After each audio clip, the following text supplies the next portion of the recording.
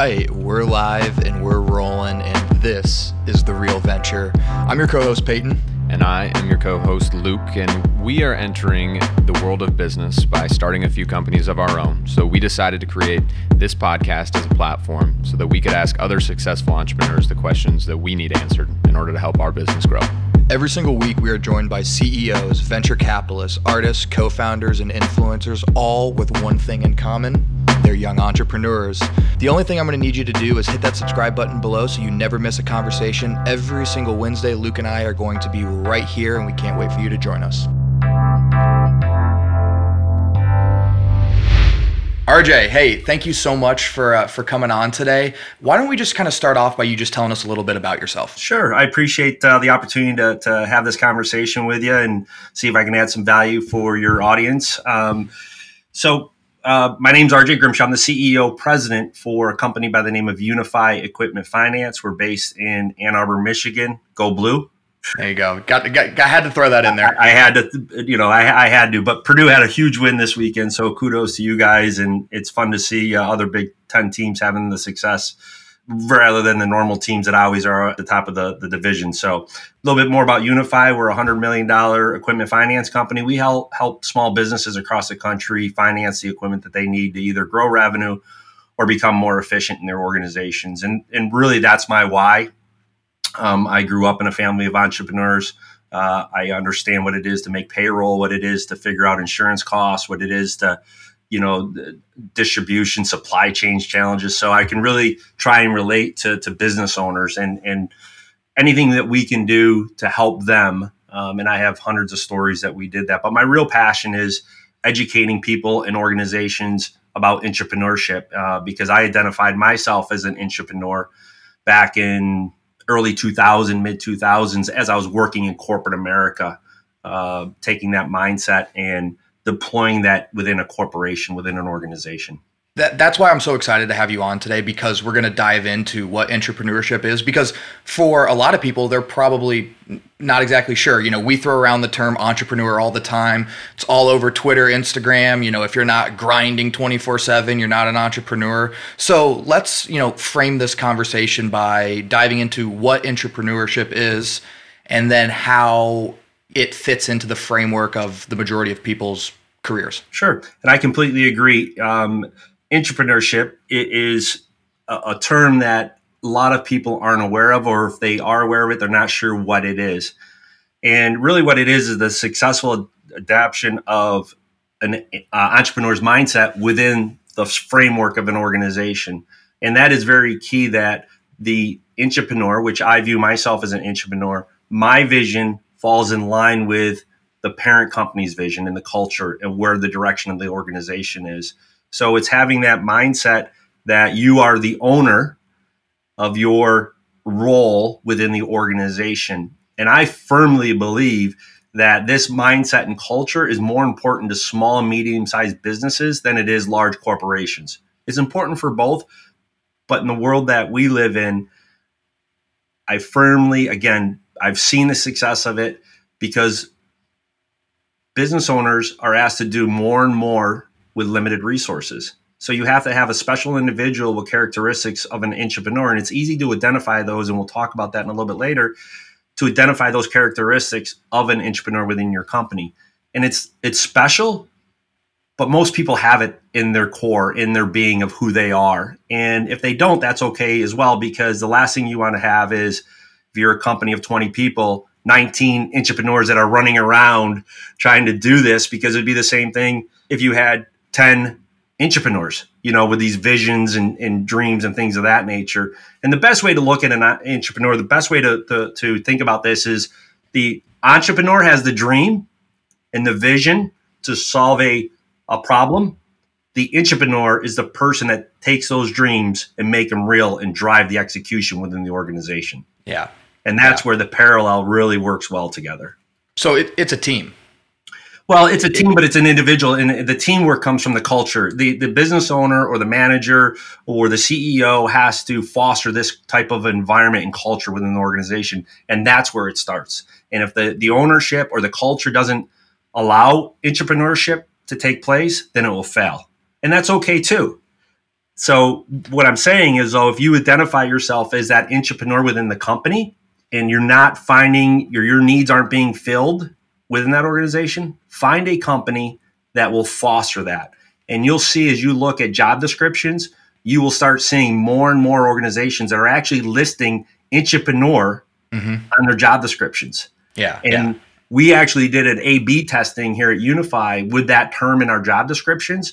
And the quality of the candidate was tremendously better by that term being in there because they can identify with that word. And we also put an asterisk with the definition at the bottom of what it is. So people... That's a good move. And then we also put, please Google and research this topic. Okay. And that's a differentiator. Right now, there's a war on talent, right? It's the great resignation. It's everyone either going out on their own, which is great, outstanding. People are chasing their dreams. However, before you do that and take that risk and take that stress, and if you're not sure your proof of concept is there, find an organization that you can go and work within and have health benefits and not have to outlay the capital and have that freedom to do that, but have that conversation early on in the interview process. And every great entrepreneur typically started as an intrapreneur within an organization, just like look at yourself. Prime example. You went into a corporate America out of school, you figure things out, you look at things, you learn what you like, what you dislike, and then you go out on your own to try it. And everything you're during that time, right? You're learning. Yeah. I love that. I think that's a great segue. It's you start as an entrepreneur and it allows you to basically learn how the business world works, pick up the skills, understand the pitfalls and where issues arise, learn how to deal with them with the support of this big corporation behind you with the resources. Because if you have to figure all that out on your own and you just start right off the bat as an entrepreneur, the chances of you failing are just so high because you're like, oh, I don't know. Like you said, payroll. Like I don't know how to do payroll, but you work for a big company, you see it every single day. The other thing that you kind of touched on a little bit earlier was the impact of an intrapreneur at a small to medium-sized business. And, I just kind of want to dive into that a little bit more because is that because they have such a big effect because there are so few people compared to, you work for a massive company with 150,000 people, maybe your work doesn't go as well noticed? You're spot on with that. And most entrepreneurs, if you look at, and there's so many studies in regards to disengagement of team members within organizations. They're just not engaged with the why. They're not engaged. They're going through the motions. And I call those folks seat warmers, and they are critical to large companies, right? Because you have to have people that are doing the daily activities. However, where you're going to see the substantial gains in a small company or a large company is with this entrepreneurship. Because from a discretionary effort perspective, your entrepreneurs are more engaged because they're driving change within the organization and they have a purpose and a why to do that. And that's why I believe, again, for startups as well as small organizations, if you have a founder that adopts this as a culture, and it's not hard work, it's not heavy lifting to adopt this as a culture. And that's where we help companies do that. If they go to my website, rjgrimshaw.com, there's a tab on there. We actually send a small ebook on how to at least start the process to do that, to identify. And that's the really first part of it. Is the first step is, one, acknowledging we want to embrace entrepreneurship within our organization. Here's the framework. And then secondly, start identifying champions within your organization that have these 5 attributes that we can discuss to identify. And if you don't have those and you're hiring, now you start having this part of your hiring process of asking certain questions that, and I can give a couple examples that I asked to pull that out of candidates. One of the questions I ask is, if money was not an issue at all, what is your dream job? And I always answer that before they do to make them feel more comfortable. And I say, my dream job is if I could go coach a high-level sports team. I don't care if it's Michigan football, Detroit Red Wings, that would be my dream job. And that's why I feel I'm successful. I've been successful because I coach in my business and things of that nature. And I've always had that mentality. And then they'll answer their questions. And there's people that have actually started crying on me because they're so passionate about what their real why is. And there's also people that during the interview process, I'm thinking, yeah, they're not a fit. And then they answer this question and immediately it reverses everything because it tells their being of who they are. Exactly. That simple one question, and then adding again entrepreneurship on job descriptions, you will see, we've seen it. So the proof is there. You'll see a higher quality candidate. Now, I will say, entrepreneurs at times, longevity sometimes isn't as long as that core employee that's going to be there for 15, 20 years, because that entrepreneur is a life learner. They're passionate. They're outgoing. They might leave you in a couple of years. And I've had that happen to me at Unify, where one of our team members made substantial changes within our organization and then ultimately moved on, which I applaud, because they added value to Unify.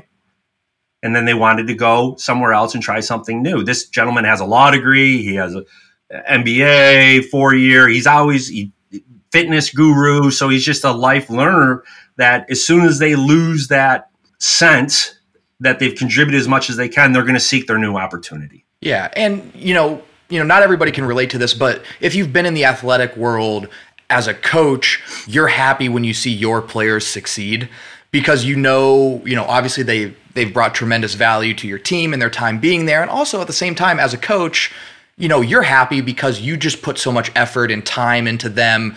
So to see them take that coaching and that success and move on, it's a good feeling. It's a great feeling. And what you have to do is release your ego when that happens. And that's hard to do. It's hard to do. It's hard to do, but you're spot on.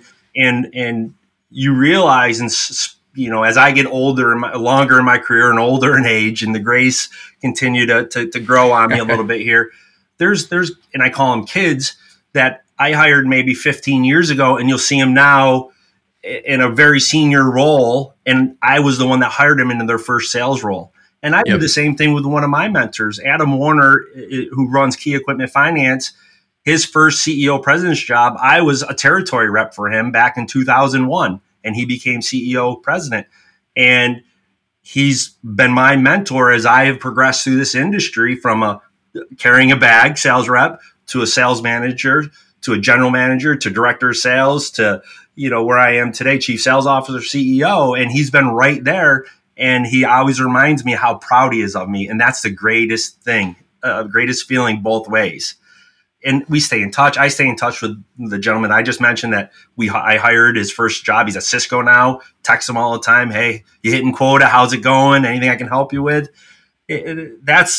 That's the coolest thing ever. Yeah, absolutely. And, if you do your entrepreneurship well, you build incredible relationships with the people internally that transcend it on. And I'm experiencing that right now, because as I have, we're going to do an entire podcast episode dedicated to this big decision that I made. But, as you exit your job, you created all these great relationships, and these are people that are going to help. They're not could help you. They're going to help you in some capacity down the line. So being able to text them up, say, hey, what can I do for you? How can I help you? All that good karma that's going to come back, and it's going to help you in some way. Never burn a bridge. And matter of fact, when I came here to Unify, my best customer for the first year as we were building assets was my former employer. Yeah, there you go. And my wife, Mary Ann, was like, I don't get that. You were there, you left, and now they're your customer. I said, I'd rather do business with people that I know, trust, like-minded. I left on great terms. I left the business in a perfect position, way over quota the division was, and I was taking a serious promotion. It wasn't where I was just leaving to go somewhere else. But all those relationships, as a matter of fact, I'm having breakfast next week in San Antonio with my former boss, who now runs all of CIT Equipment Finance. It's all about relationships. It's all about helping each other out. But I think what's more important for an entrepreneur is what they're learning, even if they fail. Because that's one of the questions I always receive is, well, if they're trying these new things and it fails, how does that work? Well, your job as a leader and the job of the entrepreneur is to take those learnings and either pivot or stop the what you're trying to do and start something new. Yeah. Don't take the Band-Aid approach where you're ripping it off slowly. But most entrepreneurs are going to learn. I've learned from every single one of my failings. And if you don't learn, and that's the way we look at things within Unify, okay, what did we learn and how do we fix it and how do we improve it? And that's what an entrepreneur is doing on a daily basis in terms of looking for process improvements, products improvements, customer execution improvements, and asking why all the time. They do drive people crazy, though, sometimes in an organization because they are that person. However, if you're fostering that culture and everyone is aware of that, then those conversations naturally take place in terms of they understand what that person's trying to accommodate. Yeah, and let's dive into that building the culture component, because selfishly, this is a great timed conversation for me because I'm working on building out some, finishing out our founding team, and I am looking for people that are going to help us change our business, take it to the next level, and I think bringing on intrapreneurs is the way to do that because we need, that kind of drive, that thought process. We don't want a seat warmer because this person is going to be doing some incredible work for us. So how, can I start building out my culture to help foster and support that kind of person? Well, the first thing I'll say is as you build out your organization, you don't want to hire say if you're hiring 5 individuals, you do not want to hire 5 entrepreneurs. That will not work. I would suggest as you interview people and you look at your candidates, there's 5 things that you really want to try to identify with the candidates or the people you're chatting with. Do they have an ownership mentality? That's the first thing. They own things. They're never a victim. They never make excuses. They own whatever they're working on. And typically when you're interviewing someone like that, you'll be able to pick up on talk track of things that they're saying and how they position it and things of that nature. The second thing is a life learner. Easy question to ask during an interview. What's the best, what's the best book you've read recently that I would find value in? Or who are your mentors? Or who do you listen to podcasts? You can pull that out as well. And to me, for what role it is, if someone says, "Oh, I love cooking and I study cooking," to me, that's wonderful. That means again, they're a life learner. It doesn't matter what they're learning, but they're always trying to get better and be a better version of themselves the next day. Passion for living means they typically take care of themselves. They just have a zest for life. The old saying, "Work hard, play hard." You can naturally pick that up. It's an interesting story. My boss that hired me here. Again, we all have our crazy little things that we do during an interview, right? So He would time people, his couch or his office, and then there was a couch in the lobby, and there was a glass wall. He would time people from the time they left the couch and got to his door. Interesting. And the reason he did that is that, and I set the record, by the way, you walk with purpose. You do things in life with purpose. And that's the same thing with passion. If you see people that are passionate about what they do on a daily basis, those are the people you want to be surrounded with. And then the fourth is a calculated risk taker. You're in the process or have gone through the process of being a calculated risk taker. The person who starts the business, the entrepreneur, typically they're a risk taker. Sometimes they calculate, sometimes they don't. But that entrepreneur is a very calculated risk taker due to the fact that they're using resources that aren't theirs. So they're very conscientious of how they spend money, how they leverage resources.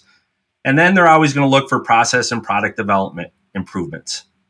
And the big sexy word is innovation, right? Everyone's talking about innovation, but that is, like we were talking earlier, is similar to technology. It's a big word. Innovation's a big word. It can mean different things to different people. So I've tried to really break it down to a simple process where people can understand what they're trying to do. And if someone just comes in with those 5 characteristics, and then they're a champion within your organization, you're going to see a increased, as we talked about, discretionary effort into the company, and the value of the return is going to be incredible because they're going to be allowed in the freedom to pursue those new ideas, and you're going to support them, and they're going to drive your company forward. Yeah. We talk about it a little bit sometimes during the interview process that there's red flags. When you're comparing those 5 characteristics and qualities, what are some, answers to that, responses to that are, automatic red flags?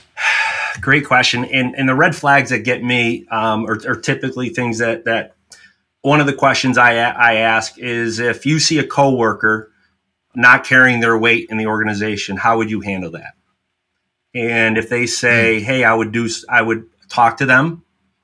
I like that answer. If they say, I'm going to talk to my manager and see what we can do to help that, that's an okay answer. But if they say, I'm not going to do anything, or it's not my problem, and I've had that answer, well, I don't get involved in that. Right there is a red flag, okay? Because they're not going to buy into the overall mission of the organization. And accountability is key in any company, and it doesn't matter the size of the company, but it's more important in a small company because there's limited resources and everyone has to carry their weight. So there has to be a peer accountability piece of that. Another red flag is, what do you do in your spare time? You know, if you get someone that, I love to ski or I kayak or anything outdoors and they're active, that's positive. If they say, I Netflix binge watch, that's probably a red flag. So there's little things you can have during a conversation, and it's great advice too for people who are interviewing to lose that in their talk track. But it naturally comes to people that are an entrepreneur. They're going to answer the questions just like I outlined. And then the victim mentality. If someone you're interviewing is blaming the former employer, or the excuses that this happened, that happened, they're not showing ownership there. So it's not difficult to pull those out, but interviewing is the most challenging part of any business owner, a founder.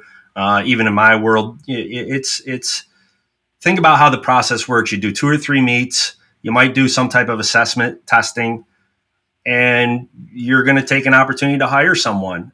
That's why you find that so many people surround themselves with people that they've worked with in the past and they have that history. For example, my director of operations here worked with me at my former employer. We've been together for 17 years, and there's just trust there. And we know, it's a give and take. So, but as you're building out a startup and a new team, we do a assessment, predictive index, which is an absolutely amazing tool in terms of taking the characteristics of a driver, of a person. And it's not a pass fail, but it's to ensure that we're putting them in the right seat on the bus, that they're going to be successful. So it's a test to also protect their interests, that they're not joining, or we're not putting them in a position, they're not going into a position. And we share the results with the candidate. I have candid conversations with them as well, to take that, that knowledge that's being provided back to them. And I've never had, of the thousands of people that we've run through the assessment, no one's ever disagreed with the results of the assessment. The trust thing is, I've asked a bunch of people this question, and I always like hearing, their responses. Do you think trust is earned, or does it dwindle away as things happen? As in, does somebody start with 100% of your trust, or do they have to earn every single increment of it all the way up to fully trusting you, or fully trusting them? Boy, I think if we had the answer to that, you and I could go on a road show and charge millions of dollars for that knowledge.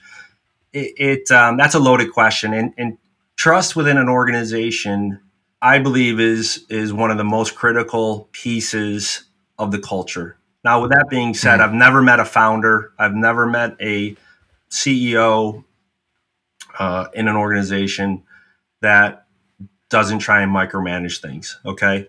It's it's your baby. It's your livelihood. It's your hard work and sweat.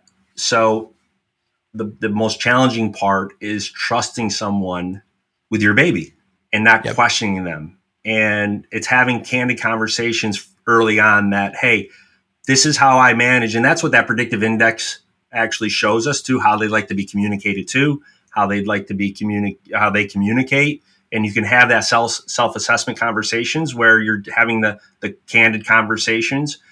But trust is it's challenging within companies because people are afraid to say the truth. I mean, let's be honest. We don't want to hurt people's feelings. We don't want to have candid conversations. We don't want to hurt someone's feelings, and so we spin things in a certain way, but we're really not saying what we want to say, and it's hard. And anyone that says it's not hard, I'd love to spend a couple hours with them over a cup of coffee and figure out what they're doing that is working for them. Yeah, they got some secrets they need to share at that point. Exactly. But I think, to answer your question specifically, I think it's earned. I think that everyone's going to give you. Here's the thing: it takes longer to earn trust than it is to give it away, to lose it. 100%. It could take years and years and years, or a year or 6 months to earn that trust. But with one quick event, a 5-minute event or a 1 minute, you can lose all the trust. You can lose everything that you've built over that time. And then it's probably going to take you twice as long to build it back.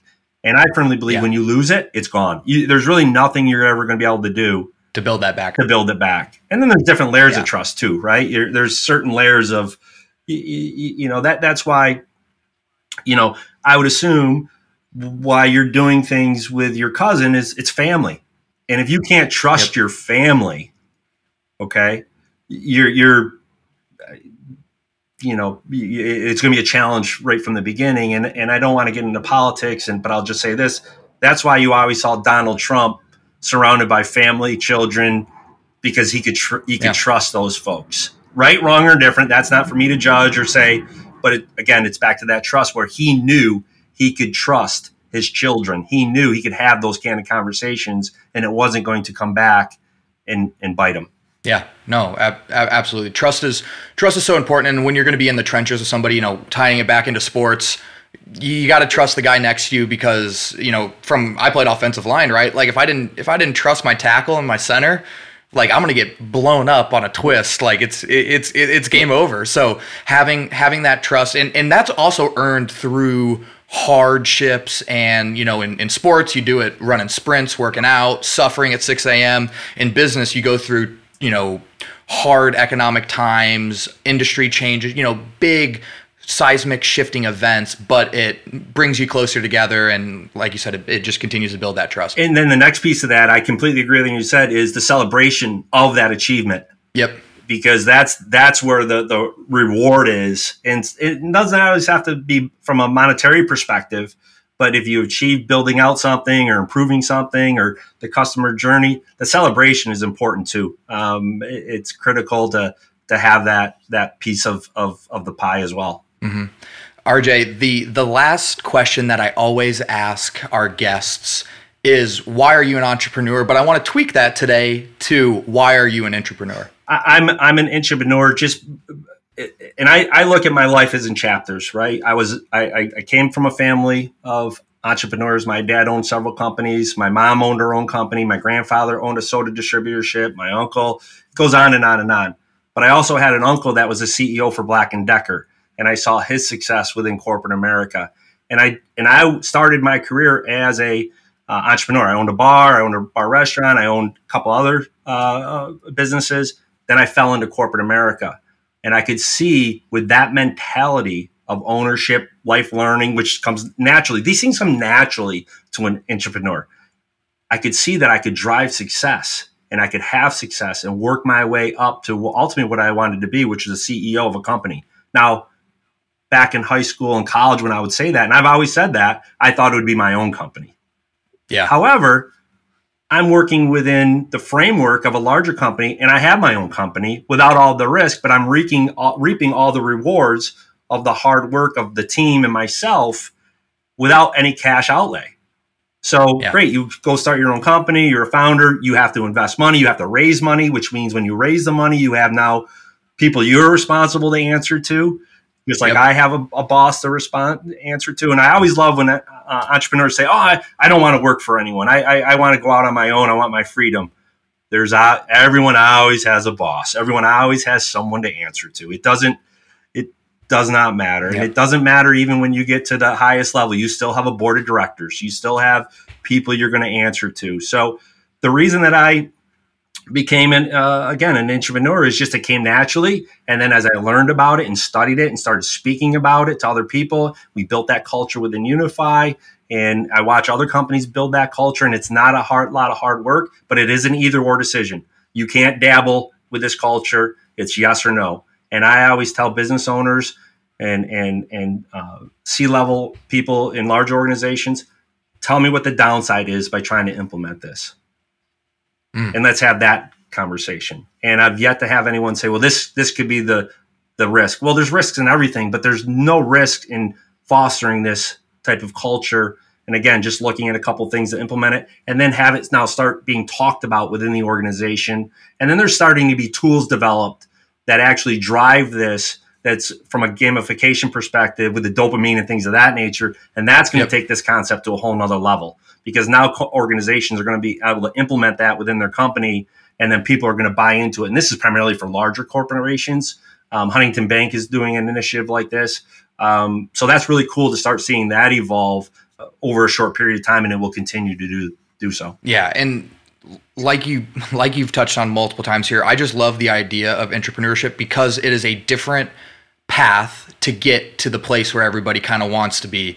And, like you said, there's the risky path, right? Two roads diverge in the yellow wood. The entrepreneur route might be the one less traveled because it's so risky, but that intrapreneur path can still lead to the exact same place, which I think is attractive to a lot of people because of the risk that's associated with it. With the, if you're starting your lifelong learning path, you might not know a lot right now, but that's not to say that when you get to the end of it, you're not, right. There's a lot of learning along the way and you can get there. And I love that there are multiple ways to get there. And you can, in the exposure, you mentioned earlier, the exposure you get in working in a company and those relationships that you can build.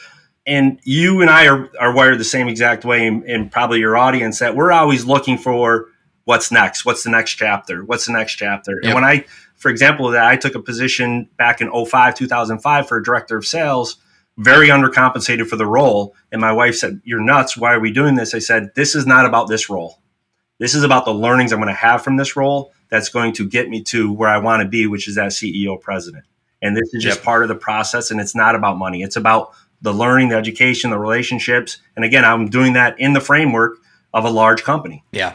I love that. And I love this conversation. RJ, where can the people learn a little bit more about you, plug those socials, but also what are some good resources for them to learn more about intrapreneurship? So they can find me, rjgrimshaw.com is my website. There's information on there, blogs. I'm on LinkedIn. Just Google RJ Grimshaw. You can see some videos, Twitter. I love social media. That's, again, why you and I are aligned. It's important to put out good quality content, not just content for the sake of putting out content and have strategy behind it and things. They can email me. I answer all my emails if they have a question. But if they just Google intrapreneurship, there's numerous videos out there, and gravitate where you, the person, wants to take intrapreneurship. Again, it's a big term. It can mean different things to different people. And then there's a lot of organizations. Do a job search if you're on Indeed or any of the job platforms with that term and see what pops up. So there's a lot of knowledge out there, and there will continue to be evolving knowledge in regards to this topic. Absolutely. All right, RJ, thank you so much. Yeah, appreciate it. All right, guys. If you want to continue this discussion, follow us on our social media, our Instagram, LinkedIn, Facebooks will all be in the description of this episode. Hop on there, shoot us a DM, hit us up with whatever concerns, questions, comments that you guys have. We'd love to continue building that community on there. Next, subscribe to wherever you're listening to this, iTunes, Spotify, Google, Amazon, Overcast, you name it, we got it. And the only other thing I'm going to add is, as you're subscribing to those platforms, hop on there, give us rates and reviews, especially on Apple Podcasts. 5-star ratings and a comment go a really long way. Helps us continue to climb up the charts and continue to spread this to all corners of the world and allow us to continue to bring on great guests. So we really appreciate you guys for everything, and we're excited to see you next week.